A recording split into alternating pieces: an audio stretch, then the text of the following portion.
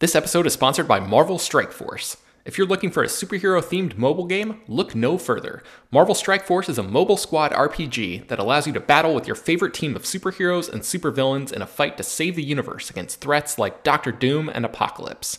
Your goal is to power up your favorite characters to complete missions, unlock gear and other resources, and beat other players in PvP modes like Alliance War and Real-Time Arena. The game is currently celebrating its 6-year anniversary, and they're letting new users in on the celebration by providing free stuff, courtesy of our unique link in the show notes. The anniversary consists of weekly events and bonuses, and if you complete each event, you can receive special rewards and skins.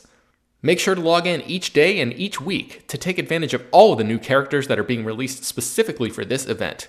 This will be Marvel Strike Force's most generous event to date, so don't miss out. We've received a unique promo code, so new users can follow our link in the description and use the promo code MAXPOOL. That's MAXPOOL. Thanks to Marvel Strike Force for sponsoring this episode. This show is sponsored by BetterHelp. If you had an extra hour in your day, what's the first thing you would do? Get outside more? Check in on that friend you've been meaning to catch up with? Maybe learn how to play an instrument? I know I've thought about what I would do with more time in my day, and many people daydream about what they might do in that scenario. The best way to squeeze that special thing into your actual schedule is to know what's important to you and take whatever reasonable steps you can to make those things more of a priority. Therapy can help you find what matters to you, so you can do more of it. Therapy is not just for people who've experienced major traumas. It's helpful for learning positive coping skills, how to set boundaries, and it empowers you to be the best version of yourself. If you're thinking about giving therapy a try, check out BetterHelp. It's fully online and designed to be convenient, flexible, and suited to your schedule. Just fill out a quick questionnaire that will match you up with a licensed therapist, and you can switch therapists at any time for no additional charge. Learn to make time for what makes you happy with BetterHelp. Visit betterhelp.com/filmdaily today to get 10% off your first month. That's BetterHelp, HELP.com/filmdaily. Hey everybody, welcome to Slash Film Daily for Friday, March 24th, 2023. On today's episode, we're going to discuss the latest film and TV news. This is Slash Film editorial director Peter Soretta, and joining me on today's podcast is Slash Film staff writer Ryan Scott. Hey everyone, how's it going? I gotta be honest with you, Ryan, right before we were about to record, like seconds before we were about to record, a news story broke, which really devastates me.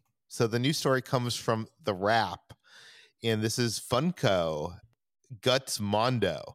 So Mondo is a company that was started by the Alamo Drafthouse. They are probably most famous for, kickstarting like the screen printed movie and pop culture poster craze that was going on for the last like 10 years. Earlier this week, Funko laid off most of the staff of Mondo, and they basically killed the entire poster division, which is how Mondo started, and basically in the process they're only keeping the two divisions of the company, the toy division and the record division, which I've been told in the past the record division is what makes the most amount of money at the company. They make so much money on records. It's like the posters made like 5% of what the record division made. But the record division would make sense to me that's what you would be making money on. But the record comes from the poster division, right? Like people buy the records because it has that cool poster art that they commissioned for the posters. I mean, look, I live in Austin. I love Mondo. My favorite poster in my house, which is full of posters my girlfriend hates, is I have a Jurassic Park Mondo poster that I absolutely adore. I think which Mondo one is it? It's the one with the T-Rex head coming over Isla Nublar. Oh yeah. Yeah, it's great. And so that sucks. Mondo does phenomenal work, and that is just a truly, truly big bummer to hear. Yeah, and I know so many people over there that work at Mondo, and it's just like, what's going to happen? Like, I mean, I guess there's other companies doing this, like Hero Complex and Bottleneck Gallery. I mean, lots and lots of places are. NPR just laid off 10% of its staff. I mean, like, there's lots of places. I think what really sucks though is like Funko. Like, don't get me wrong, I have pop figures in my house or whatever, but like there was that story earlier this month where Funko ended up just literally taking $30 million worth of excess inventory to a landfill because that was the easiest way for them to get rid of it. Oh yeah, I You know, saw that. I saw so there's like video that's online. a little disappointing when you hear like, you know, they have $30 million worth of excess crap. And then like, you know, they're Donate it to like kids charities or something, right? well, again, I think the problem was that like this was just the most financially efficient way for them to deal with it, which was like, you know, but again, it just feels crappy when you're laying off the staff of a company that did a lot of great work. Yeah, I don't know. Big disappointment there for sure. Yeah, I'm disappointed for friends who work there. I hope they're able to find work elsewhere. I mean, Mondo was the pinnacle of the screen printing art pop culture business, so I'm sure many of those names will hopefully find a place at like one of these other companies, or maybe they will even start their own company. That's happened before, where people get laid off and then they go and start their own company. So maybe Mondo will rise from the ashes as something else. But I think we're in some uncertain times for sure. Layoffs are all over the place. But I am like, Mondo has been such a big part of my life for the last 15 years. So this is just so disappointing there. Anyways, speaking of something that was a big part of my life that no longer exists, let's talk about Blockbuster. And there's been something weird going on with the Blockbuster website. Ryan, tell us about it. Yeah, so this actually happened a few days ago, so we could be on the verge of some imminent weird news here, but blockbuster.com has kind of reemerged, and if you click on the website right now, you're greeted with a very classic Blockbuster blue and yellow logo, and then it says, we are working on rewinding your movie. That's all we got. So clearly something is going on. For those who may not know, Dish actually still owns Blockbuster. They bought them out of bankruptcy in 2011 and kind of ushered them through, you know, the end, more or less. There is famously one Blockbuster store remaining in Bend, Oregon, but that's it. So I don't know.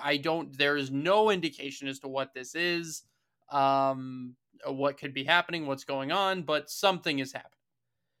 There was that documentary on that last Blockbuster, which I think is available on Netflix, and then there was also a sitcom that was set inspired by that single season sitcom that lasted.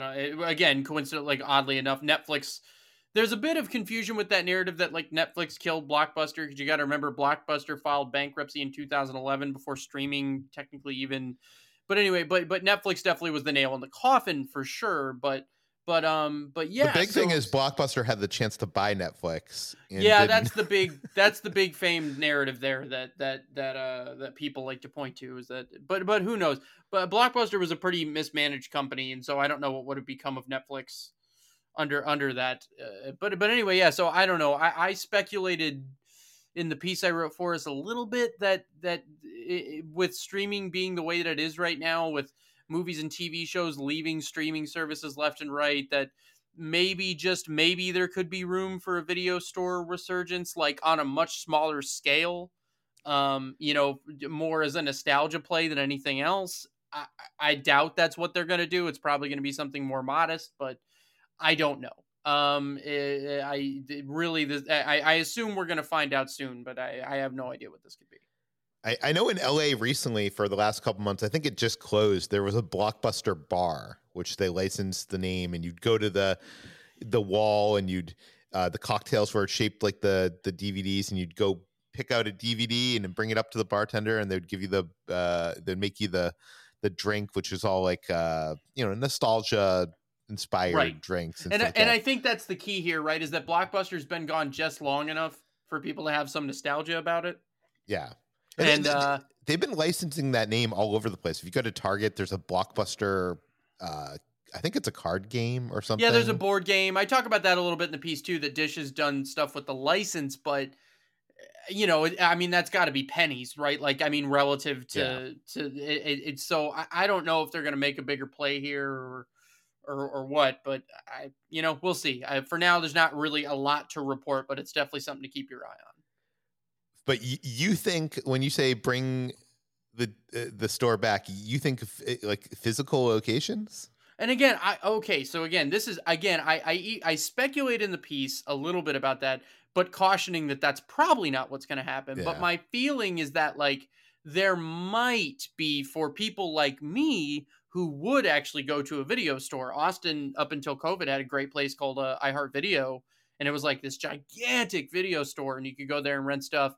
And on Tuesdays, they would have like a free keg of beer, and you could just go wander around the store. And so I would go do that, and then rent stuff from there every once in a while. Just because sometimes it's nice to be like, okay, I don't have to look for this on streaming. I know what I want, and the experience of it all. And I think there might be a place for that now, but again, I think it would be on a very small scale. Blockbuster at its peak was like 9,000 stores.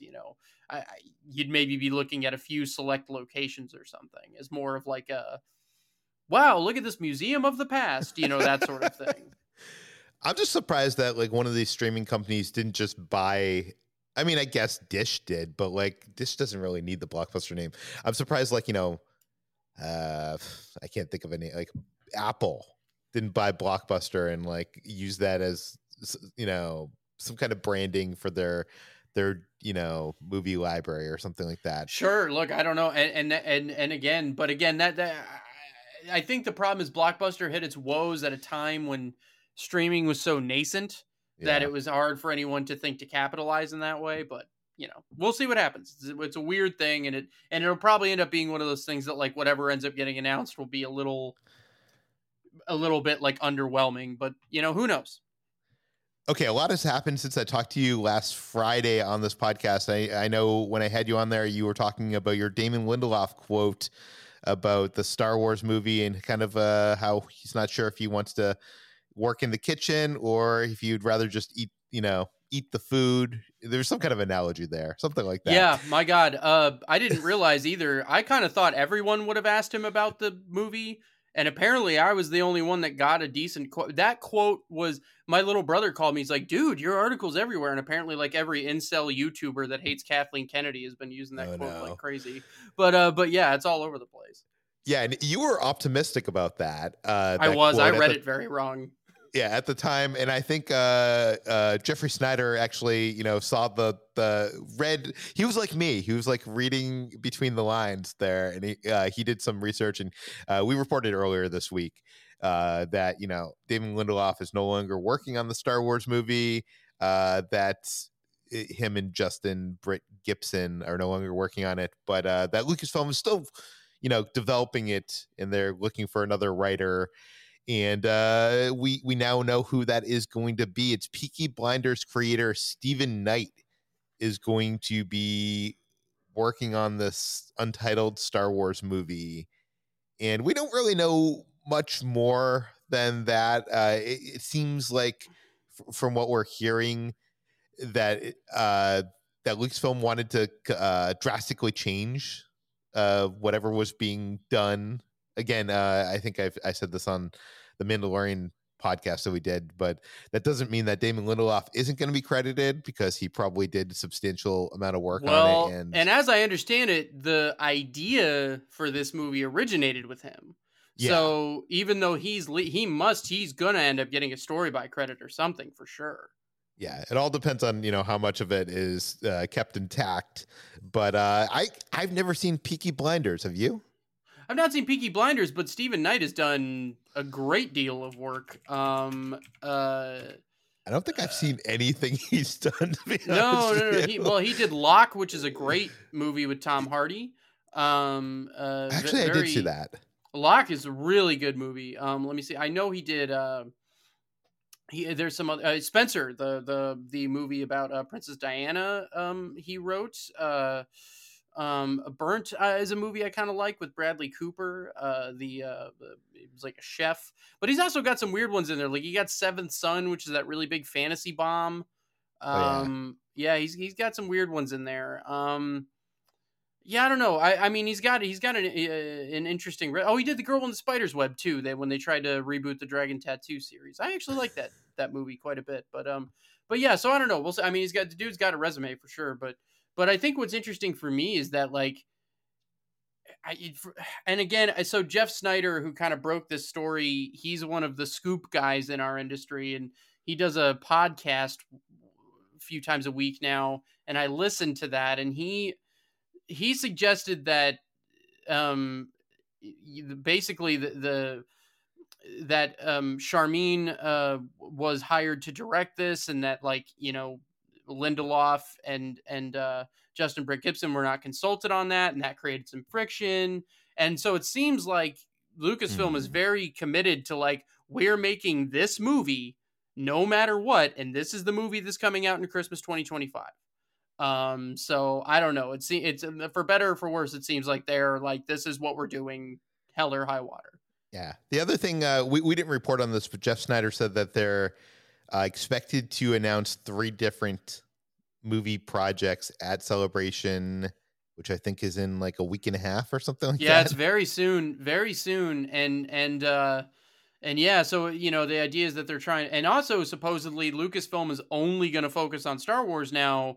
Their rumor has it that Indiana Jones series that they were going to do is scrapped, and again, some of this is rumor. I'm cautioning with rumor, also that, like, but the Willow TV series was recently canceled, so I mean that kind of tracks a little bit.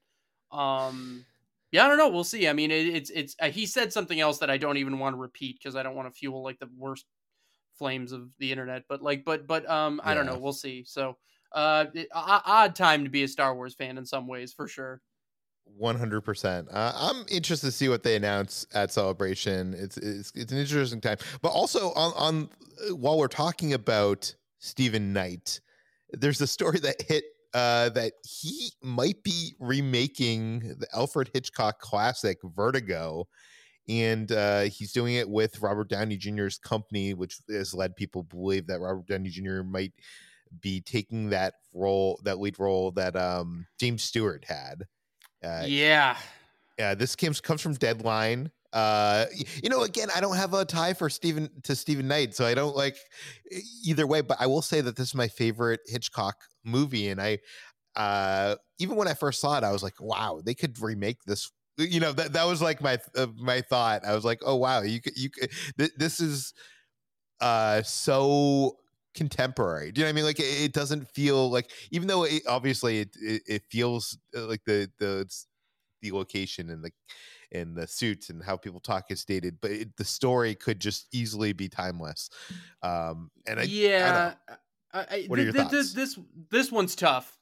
I mean, I don't want to take credit for this, but Chris Evangelista, our critic here, our top critic here at Slash Film, he shared a tweet that I very much agreed with, that, like, not only is, like, Vertigo remake, like, seem like a bit of a rough idea, but, like, if you're going to have RDJ be in a Hitchcock remake, like, he seems better suited for something like Rear Window. And I agree with that. Like, I don't know that, look, Hitchcock is, I'm not saying you can't remake a Hitchcock movie. I'm saying that it's kind of a fool's errand to try. Yeah. But, like, Vertigo Vertigo has topped a ton of those best of all time lists. Like, this is one of those, like, best of all time movies. Yeah. Like, and it is, oh boy, I don't know. I mean, in a career of good and great performances, this might be the Jimmy Stewart performance. Like, I don't know. It's not my favorite Hitchcock movie, but it's it's one that I look at and I'm like, I think you could remake North by Northwest before you could remake this. You know what I mean? I'm not saying you should or would, but I'm saying that, like, this one seems, that's a tall order.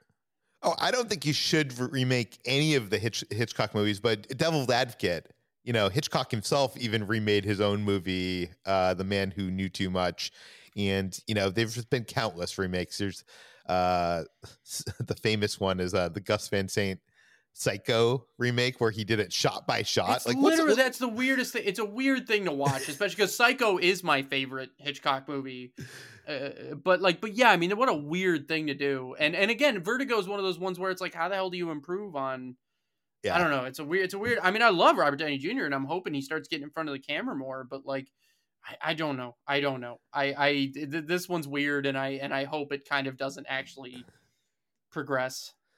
Yeah, as much as I said earlier that I think Vertigo could easily be remade, it's such a contemporary story. I don't think it needs to be remade, and I also don't. Maybe I need to see more of Stephen Knight's stuff. It seems like he's showing up all over the headlines these days, so I should probably know more about him. I've only seen Locke, so but yeah. Okay, we're gonna take a quick break. We'll be right back. American Giant makes the durable, comfortable spring closet staples you need for work, the gym, and even happy hour. Made in America, designed to last a lifetime. Get 20% off your first order at american-giant.com with code STAPLE20. Okay, we're back. Ryan, have you seen John Wick 4? Hell yeah, I have. Non-spoiler reaction. What did you think? We'll talk about this in a second. The movie is pretty long, close to 3 hours. I would wager you could cut a little bit of that out, but it is astonishing how not bored you end up being for most of that movie, and like it is relentless action. There is an action sequence that goes on for a downright blistering amount of time in that movie. It's really good. It's really, really good. It's not my favorite John Wick movie, but it is, holy crap. It is it puts a lot of modern action to shame. It's really good. I remember I saw a post from Dave Chen, who hosts the Filmcast, and obviously used to be part of Slash. I'll actually read it here. He says, "Me for the first 1 hour and 45 minutes of John Wick 4, quote, I guess there are a couple cool action scenes and some great visuals, but so far this is pretty on par with the other movies. Oh well. Me for the final hour. This is the hard-boiled of our generation, the Mad Max Fury Road of shooter action movies, a ballet of violence with no equal. I will get down and kiss on the ground of which the creators of this franchise stood, so that I may absorb its blessings. So say we all, amen." Yeah, that's about right. It really is. I don't want to give anything, but the last like hour of this movie, give or take, is just like blistering action. Like it is crazy, even by John Wick standards. So, maybe even a bit much. I don't know, but like it's really entertaining. I can't wait to see it. You said it's like 3 hours long, but originally it was going to be 4 hours long. Not quite. So look, as we know, a lot of times, Peter, you'll know this. Anytime a director turns in like a first cut of a movie, it tends to be much longer than what gets released. But Chad Stahelski, the director of the films, talked, and his editor Nathan Orloff recently talked to IndieWire, and they talked about the first cut, and he said, to be really honest with you, zero was planned out. Our first cut was 3 hours and 45 minutes, and it felt like 3 hours and 45 minutes. We were like, we're so screwed. Basically saying like, oh no, this is actually like, we kind of, so they were a little worried about how we're going to do this. So they just, it was that a long process of compression and this and that. What I found interesting though is, Stahelski had this to say. He said, my editorial staff probably hates me because even if we just took 30 seconds out of something, I'd make everybody watch the whole movie again. That's the only way if you have the right pace. You feel that bump in movies all the time because you were doing it in pieces and not seeing it as a whole. The last thing you want is to treat it as a bunch of parts. So it sounds like they went through an agonizing process to get it down to what it is. They originally, before COVID became what it was, the original plan was to shoot John Wick 4 and 5 back to back. And I'm not the only one that has stated this, but I kind of believe that what ended up happening is that they just folded the stories for both of those into one. And that's how we ended up with kind of this hulking, John Wick 4. That's my get. That has not been confirmed. That's just me speculating a little bit about how we ended up where we ended up. And the movie, came out last night. It is Friday morning, but it's already setting records, which I know we usually talk about box office on Monday, but we should mention this, that had set a new franchise record with $8.9 million Thursday night box office. Yeah, so that's really good preview numbers, particularly for a movie that long. And we're looking at industry projections had been around 70 million opening, which would have been by far the best. John Wick 3 was 54 million, if I'm not mistaken. But the preview numbers indicate it could go actually closer to 80 million. So we'll see. The only thing I don't like is that the first 3 John Wick movies were like mid-budget miracles of movies. This one, the budget ballooned to 100 million. So I'm like, I kind of wish that wasn't the case, but given where the box office tracking is at, it's still going to do, it should do just fine. But you know, I think that, you're getting to the point where the budgets are just getting astronomical, and that kind of gets away from the whole point of this series. So, but yeah, that it's looking like it's going to be a big hit. Yeah. Okay. We have one last story to talk about today, and it's a doozy. We actually have a lot of news to talk about today. There's a lot of yeah, lot man. of stuff going on. Man, this has been a thing this week. Yeah. Okay. So there's this report that came from the Wrap that this is involving Black Adam and Dwayne Johnson.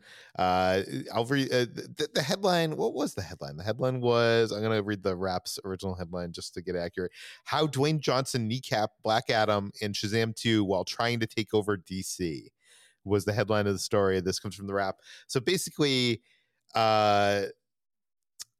Dwayne Johnson's focus has been on establishing this battle between Black Adam and Superman. And basically that went a long way of kneecapping Shazam for Fury of the God. So this article cites some high-level Hollywood insiders. The report claims that this attempt to shoehorn the Man of Steel into Black Adam came at the expense of a planned post-credit scene where Zachary Levi's Shazam would have been recruited to the Justice Society of America. That scene was designed to build this anticipation for the Shazam sequel, Fury of the Gods. But according to the latest report, it was nixed in favor of Henry Cavill's appearance.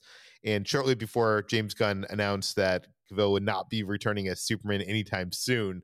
So some of the claims in the article are kind of damning, with one quote high-ranking Hollywood executive quoted as saying, quote, Dwayne tries to sell himself as bigger than the movie. He's one of the few people who always thinks he's the most important person in any situation or room. And basically this comes down to the desire of like, The Rock didn't think, even though Black Adam is in Shazam, are adversaries in the comics, like, Dwayne Johnson thought he wanted to go for bigger. What do you make out of all this, Ryan? I have said for up until about 2022 or early 2022, I had said that like The Rock is nothing if not like a miracle of a celebrity, and that like he's been famous for so long and nobody had any dirt on him. Everyone just loved him.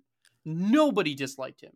He has gone so far out of his way with this Black Adam crap to like really paint himself as a complete douche nozzle. And it really seems like it's maybe even worse than we realized. Like, and oh my God, Zachary Levi and everyone else trying to now like, oh, Zach Levi's just not doing himself any favors on social media. Like he's whining a lot. And like he recently had like everyone's been sharing this video that he posted that seems like really dramatic, and like I don't know, it's all just sort of like the drama surrounding all this is just going down in flames, and it's just boy oh boy, like what a mess. Like I feel bad for Zach Levi, I feel really bad for David F. Sandberg, I feel bad for the Black Adam cast like Hawkman and Quintessa Swindell, who were going to appear in that original post-credit scene as the Justice Society. Like I feel bad for so many people involved in this because it is such a train wreck. Yeah, you talk to a lot of people doing this business. You talk to a lot of journalists who've interviewed people. You've talked to a lot of stars and filmmakers and screenwriters that have had interactions with people like Dwayne Johnson. And I've never until this year heard anything, any bad. It's all been glowing for Dwayne Johnson. But it seems like, what was it, a couple years ago?